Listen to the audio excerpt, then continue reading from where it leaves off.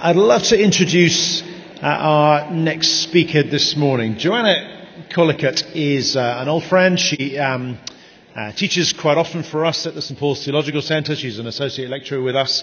She's an Anglican priest. She's and her main role at the moment is a senior lecturer in psychology at Heathrop College in the University of London, which is just a little way up the road here. And she teaches a master's course in the psychology of religion there.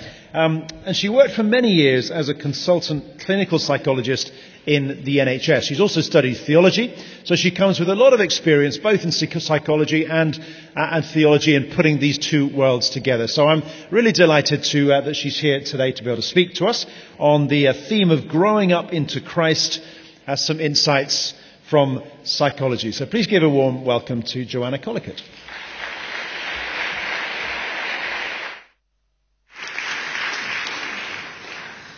So thank you very much for inviting me to speak to you today. And I was asked to talk a bit about the process of how we move forward in our Christian faith, bringing insights from psychology together with Christian perspectives on the whole process.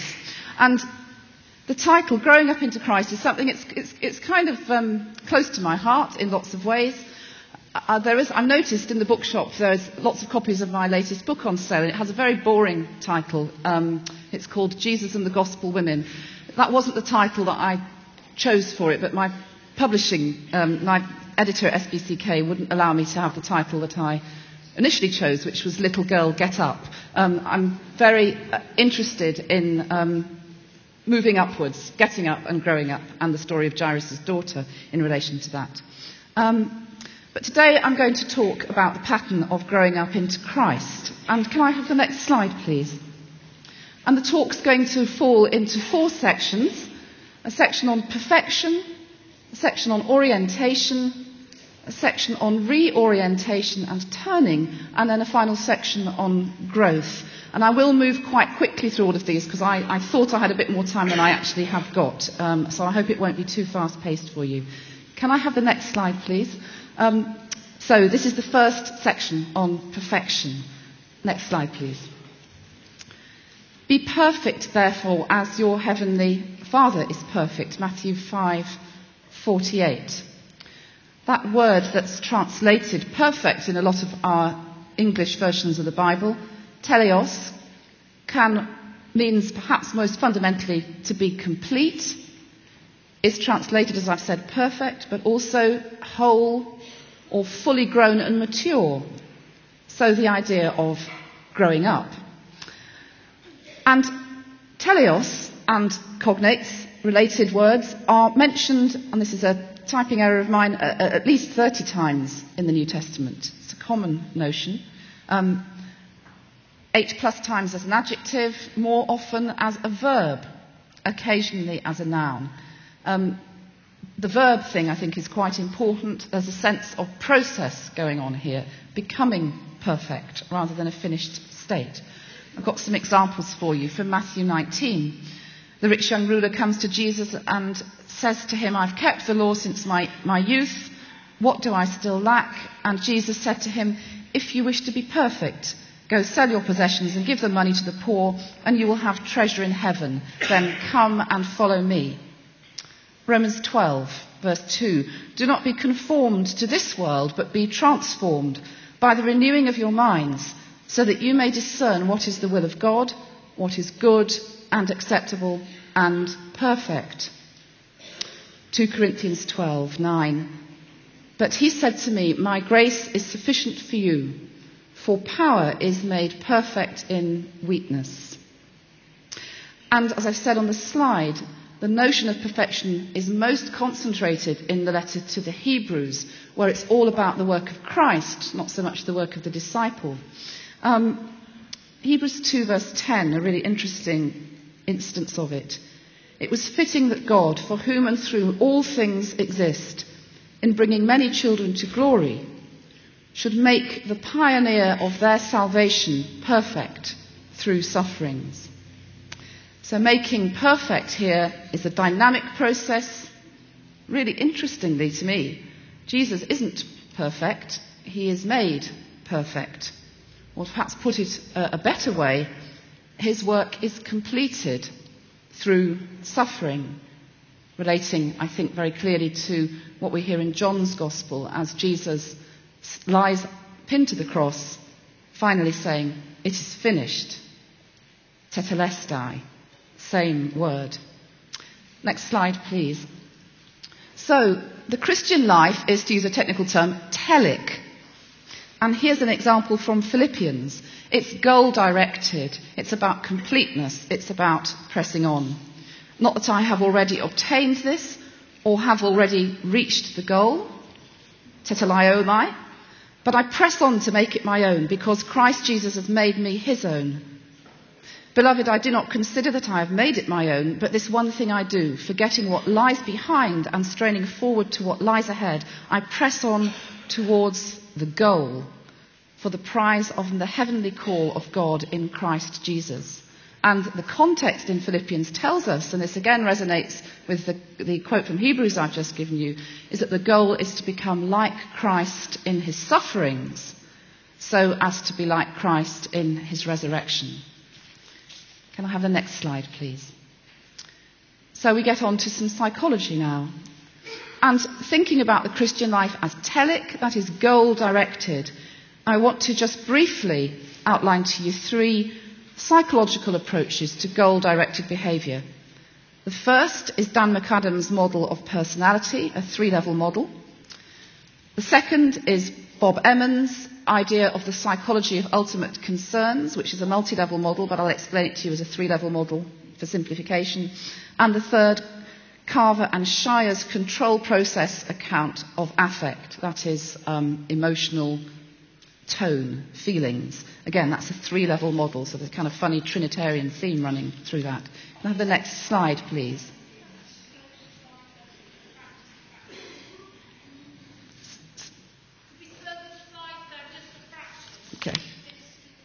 Okay. Do you like to go back to the previous slide? Okay. Well, for each of these, I'm going to unpack them now. So in a sense, that's just an orientation for you. Okay. So first one of these, McAdams' levels of personality description. McAdams talks about thinking about human personality at 3 levels. Level 1 is the idea of personality traits. Are you an introvert, an extrovert? Are you neurotic? Are you conscientious? All those kind of things. These are decontextualized. You carry these traits around with you, whatever your context. They are basic temperamental givens about you. They're things that you have. Level 2 is about your strategies and plans, your personal projects, your personal strivings, what you're consciously trying to do, characteristically most of the time. Your personality as doing, the goal-directed nature of your life. And then level 3 is around your identity, your life narrative, the story that you build about yourself from constructing from level 1 and level 2, so that you have a kind of coherent account of who you are. You're this kind of person and you do these kind of things, you pursue these kind of goals. You kind of make your personhood. Next slide, please. This is the second of those 3 theories. This is Bob Emmons' theory of ultimate concerns. And he's borrowed this term, ultimate concern, from Paul Tillich. It's a theological term, but he's changed it to become more psychological in nature. And he talks about 3 levels of behaviour. Action programs, just basic things you are doing. I'm standing here speaking to you now. That's an action program. Personal strivings, the next level up, if you like, from the bottom. So I've started with 3, the action program. Personal strivings are what you're generally trying to do. I'm generally trying to communicate about the relationship between psychology and theology in the context of ministry and building up the people of God. Level 1, your ultimate concern, the thing that's really driving you. And people will have several ultimate concerns. And these may be what we would recognise as spiritual in a very broad kind of way. But they may be to do with basic human needs, like the need to be loved, the need to belong, and so on. They may be more existential. And levels 2 and 3 are basic, goal-directed, what you're generally trying to do, and they relate to ultimate concerns. Can I have the next slide, please? Are the slides going slower now? Are you more comfortable with that? Okay. This is Carver and Shire's model of emotion. And this is, again, somewhat similar to the ones I've shown you, but are different in other respects. I'm going to start at the bottom again with number 3. They have action programs too, things that you do. At level 2, they talk about principles. And at level 1, about an idealized self-image. So according to their theory, we do a lot of stuff. We do that stuff to conform to general principles by which we live our life. So I go and visit my neighbour who's disabled, and I do that because one of my life principles is to be kind to the people around me. And that principle is derived from an idealized self-image. I would like to be a kind person. And again, levels 2 and 3, the principles and the living out of those principles are similar to McAdams' level 2. And 1, the idealized self-image, is similar to McAdams' level 3, which is this idea of an identity, of a life narrative, this idea of our understanding of who we are. And just one more thing to say at the bottom of that slide about this model. It's very hierarchical. They feel that what we do is very strongly related to our life principles, and our life principles are very strongly tied to our idealized sense of who we are. And if things start to go wrong, if we fail to achieve our goals at any of these kind of levels, we get distressed. And if things are going well, we feel good. And when mismatches occur, you get all sorts of patterns of distress. And as we approach our goals, we feel better about ourselves and about the world. And a key thing about this model is to do with the speed at which we approach our goals. Sometimes we can approach a goal almost too fast for it to be comfortable. If we're approaching a goal that's important to us and we're going too slowly, we can get frustrated, we can get anxious. If we can't seem to have any chance of achieving our goals, we can get depressed. And the closer our goals are related to our idealized self-image, the more hot our emotional tone is if we can't connect with our goals. Can I have the next slide, please? Now, the next slide tries to put these models together in a way, because they're all saying something that's rather the same, but each is distinctive, which is that there are a number of levels at which we are striving in life to achieve things. There's the basic everyday level at the bottom of actions, just stuff we are doing. You know, I make a cup of coffee for me in the morning and I might make one for my husband as well, kind of thing. The next level up is to do with principles, plans, strategies, goals that we're trying to live out. And above those, there's something at a higher order that might be conceived of as a story by which we live our life, that our actions fit into, or an ultimate concern to which we're striving, or something to do with the way that we see ourselves as an idealized person. Next slide, please. Now, this slide is about how these goals at all these levels relate to each other and give us a sense of well-being. And this is an account which draws on a lot of research and suggests some things that in many respects are kind of obvious, but it's helpful, I think, sometimes to unpack them a bit. Firstly, this notion of self-concordant goals. We feel better in general, we have a better sense of well-being if at every level there is a clear relationship between what we are doing and our sense of identity and who we are. And that's a kind of vertical coherence, if you like. So if what I'm doing connects with who I think I am, I feel good. If what I'm doing doesn't connect with who I think I am, or my ultimate concern, I feel uneasy, uncomfortable, and at the end of the day I may feel very miserable. It's very common with people who are unhappy in their work settings, for instance. One of the things that perhaps in the end makes people change jobs. Secondly, congruent goals. If our goals are, as it were, coming spontaneously out of who we are, rather than being imposed because by law we have to do certain things, or because we are driven by guilt, or because we have a sense of duty, if our goals feel as if they flow from a sense of who we are, we feel better and more fulfilled. And lastly, and this is one I really kind of empathise with, coherent goals. If we are doing 10 million different things and they don't really connect very strongly with each other, we can feel really quite distressed and disconnected.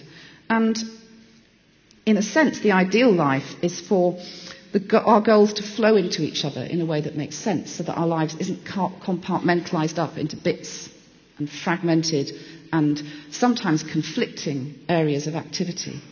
And I think I've quoted Ephesians 4, and I'll come on to Ephesians 4 in much more detail shortly. That's a lovely picture of the body of Christ, where every part is knit together and works beautifully in a coordinated and a horizontally coherent way, if you like, in order to relate to the head. So there's also a vertical coherence. What the body does relates to the head, but also what the body does is in cooperation with each part of the body, not in competition or conflict. Can I have the next slide, please? So we're now going to move on to the next part of the talk, which is on orientation. And this is a move, in a sense, from this psychological generic account of striving towards something up there, an idealized self-image, an ultimate concern, a life story, to the ultimate concern for the Christian. And Tillich talks about the ultimate concern, not ultimate concerns. And it seems to me that at the heart of the Christian life there is this orientation. And it's fundamentally expressed in prayer. And we can think of prayer as something we do intentionally, although sometimes we do get caught up into it. But as soon as we are praying, it's an intentional stance, and it's a God-directed stance. It's an orientation. There's a listening to God, and there's a responding to God in word and action. And I've quoted you the first stanza of the Lord's Prayer from Matthew. The beginning of that prayer is a kind of orientation to the Father. It's an orientation to his kingdom values. It's an orientation to his will. It's an act of, if you like, setting your compass. Can I have the next slide, please?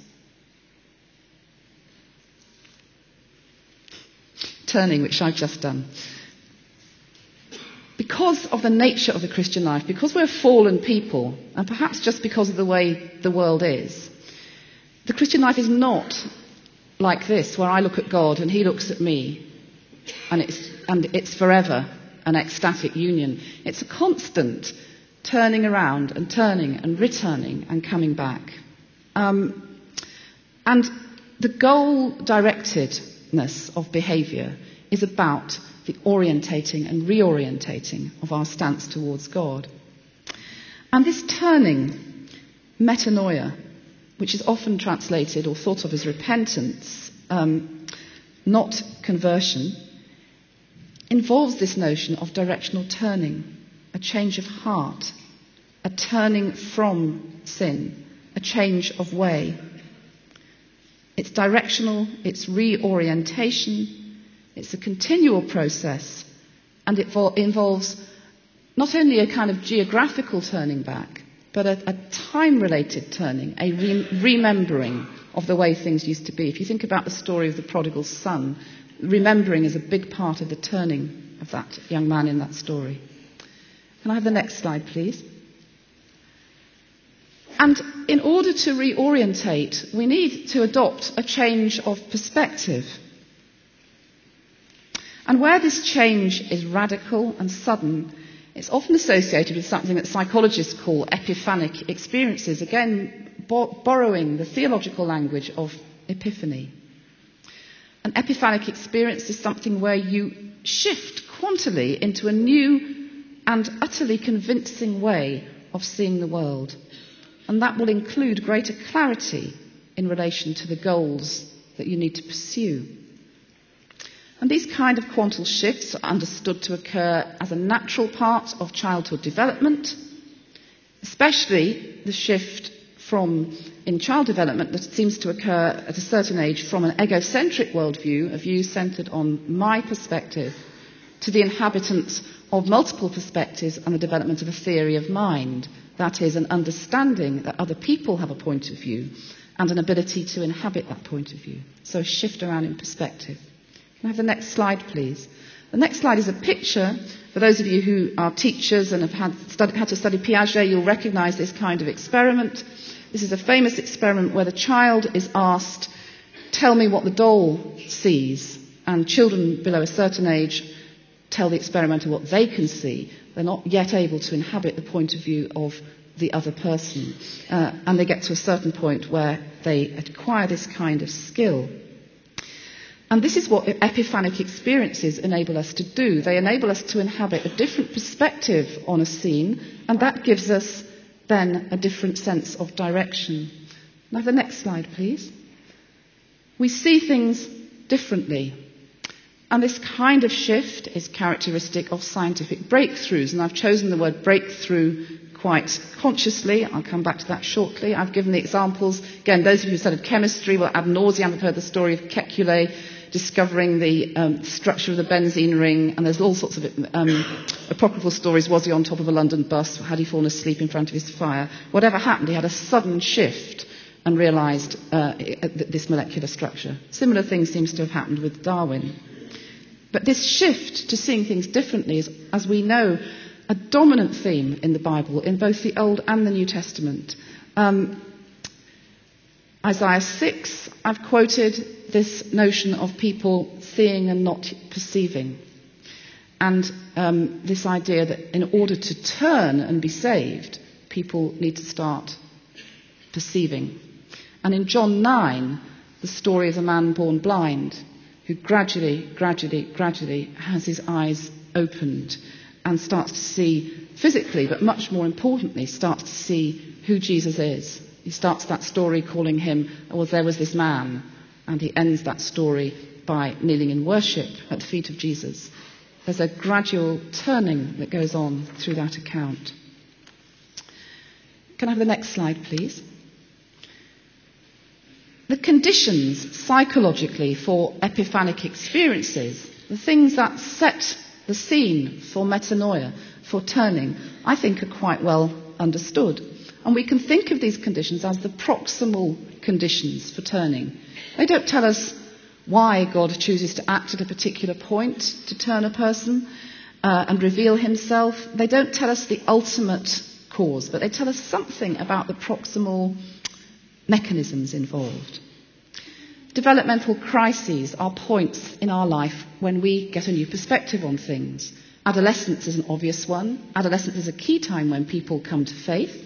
Midlife crisis in our culture would be another one. Both of these points are kind of much more extended in Western culture than they might be in other parts of the world. But I have quoted Luke's account of Jesus lost in the temple, where there's a radical shift in the way he sees the world and expresses himself in relation to that. I'll show you a picture very quickly in a minute to perhaps bring that home.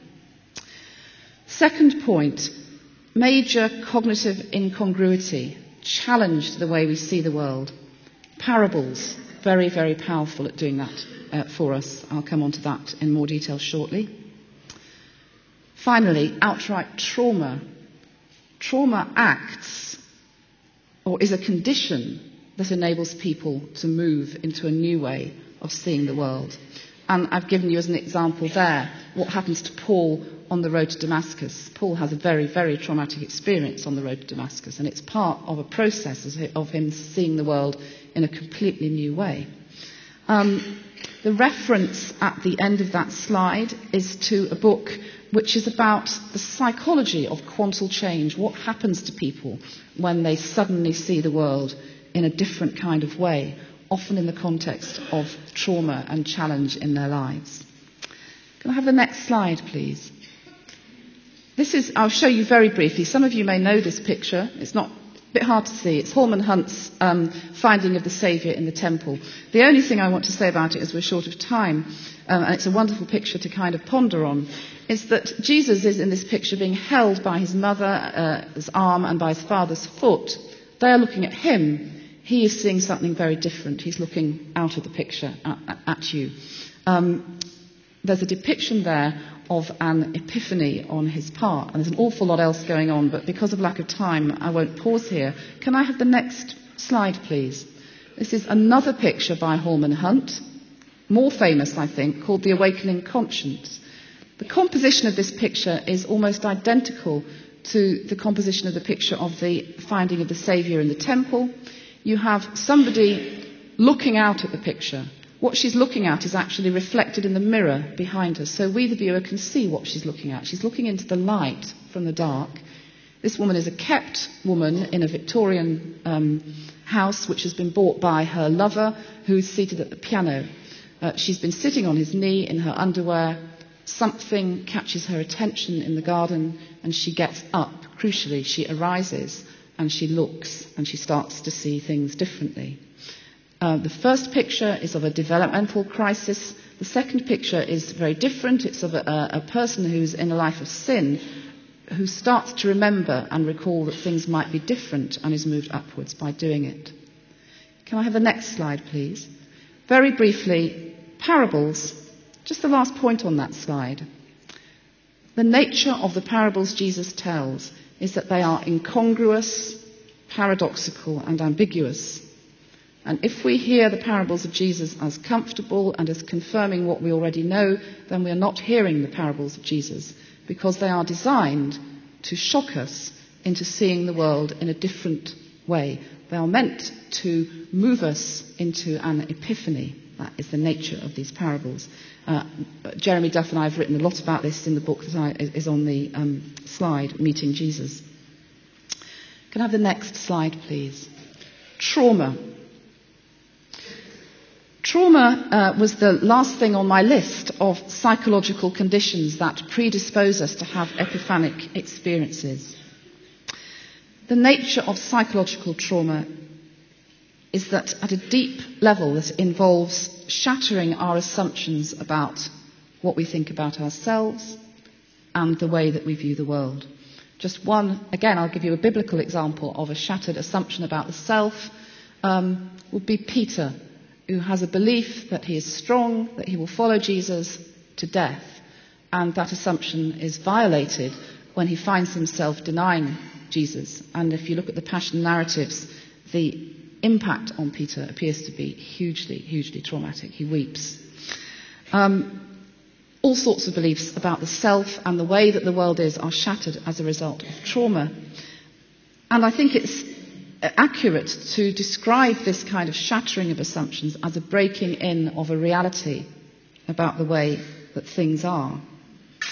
And I've put in a fancy point underneath that perhaps it offers us a glimpse of the eschatological imagination. By what I mean by that is, what I understand eschatology to mean is the breaking into our time and space by Christ in his incarnation and in his resurrection. That is a traumatic breaking in. Everything is different. A reality from another realm almost starts to come into where we are. There is a breakthrough going on, just as there is a scientific breakthrough phenomenon. Trauma, and it's no accident that the life and death of Jesus is a very traumatic story, is a way through which God can speak to us, because it shifts us into a way of seeing the world differently. Trauma is central to accounts of the journey to Emmaus, where people are escaping from the aftermath of the most traumatic event ever, that is the crucifixion of Christ. And I've already mentioned it's central to the story of the road to Damascus, where we have somebody who's attempting to avoid trauma that is inevitably waiting for him. I think Paul knows this, and doesn't avoid the trauma. And in both accounts, Emmaus and Damascus, the protagonists get up, if you read those accounts carefully. They arise and they change direction. In Emmaus, the disciples go back to Jerusalem. They turn In Paul's journey, he goes on to Damascus, but he ends up somewhere in Damascus that he wasn't planning to go.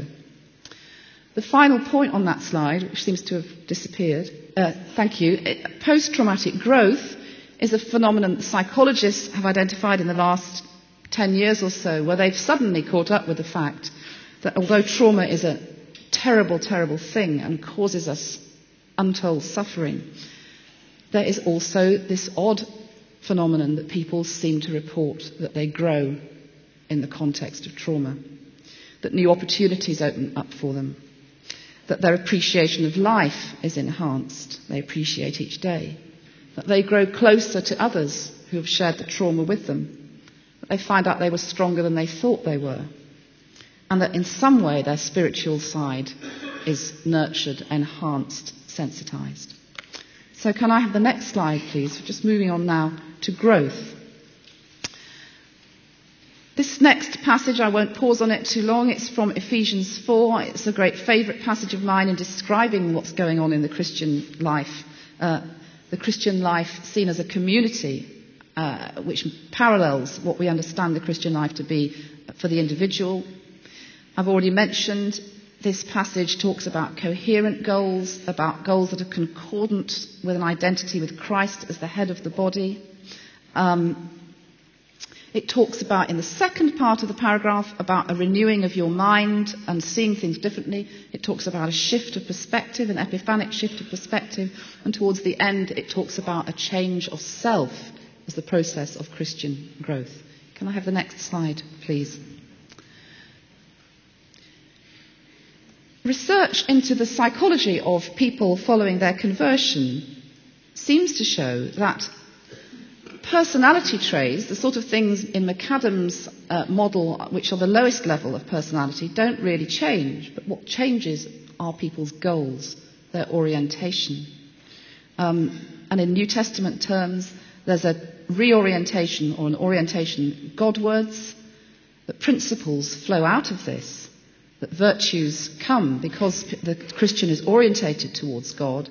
And this intrinsic connection is described using the metaphor of spiritual fruit. And relatively little, I think I've put on the slide almost nothing, which is a bit of an overstatement. Relatively little is said about action programs, about what you actually do, how you live out in action these virtues. That work has to be done by the Christian community in its context, orientated towards Christ, developing spiritual fruit in the Spirit, but struggling with action programs. What does it mean to be kind, loving, chaste, generous? Can I have the next slide, please? How do we live out a Godward orientation? One way of thinking about this is as that we are following Christ. And this is the image used a lot by the author of the letter to the Hebrews, that our idealized self-image that I talked about at the beginning becomes identified with Christ. We want to be like Christ. Christ is the pioneer to whom we look.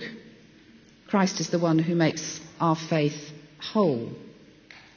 And Christ is the one who holds together trauma, death, shame, and post-traumatic growth of the ultimate sort, resurrection, raising. Can I have the next slide, please? Another way of understanding Godward orientation, however, is not just following Christ as our leader, who we try to live like, but receiving Christ into an I-thou relationship. Experiencing what it means to be known by God. And then what flows from that is the bearing of the fruit of the Spirit. And the image there I've given you is Jesus' words in John's Gospel. So starting to draw towards a close. Can I have the next slide, please? I think in the Christian journey there is a dialectic between persevering in the race and bearing fruit. That is a balance between striving after our goal in Christ Jesus and naturally allowing fruit to bear itself in our lives. And in parallel with that, a balance between following Christ as our model and receiving Christ into our lives as our Lord. And prayer, that orientation towards God, can be seen, and this is something I kind of talk to my parishioners about and give them free Mars bars when I do it, can be seen as work, rest and play. The work is about striving, about praying when we don't feel like praying, about praying because we're commanded to pray, about doing the work that we're called to do. The resting and playing is about relaxing into God, relaxing into the Spirit, having fun. All of those things are important. Can I have the next slide, please?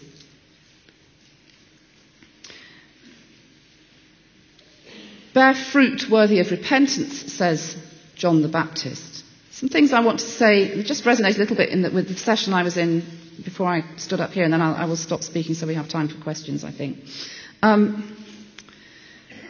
The image of fruit is hugely, hugely important. I've already talked about fruit growing naturally from our connection with Christ. But some things to bear in mind about fruit, that there is a delay between the planting of the seed and the harvest. We need to allow ourselves time. We need to allow other people time. We shouldn't judge processes and people prematurely. Secondly, there's a process of transformation at work. A seed may not look very promising, but it can develop into something amazing. Unpromising folk can yield amazing fruit. And we shouldn't be misled by first impressions.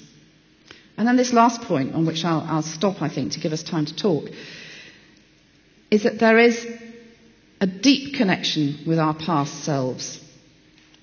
And there's a radical leaving behind of our past selves in the Christian life. And they stand in tension with each other. We have Paul's talk of leaving the past behind and straining forwards. But we also have Jesus' call to Peter, which touches me very greatly, where he calls Peter away from fishing fish, but he doesn't call him away from being a fisherman. He just says, just change your goal. You were fishing fish.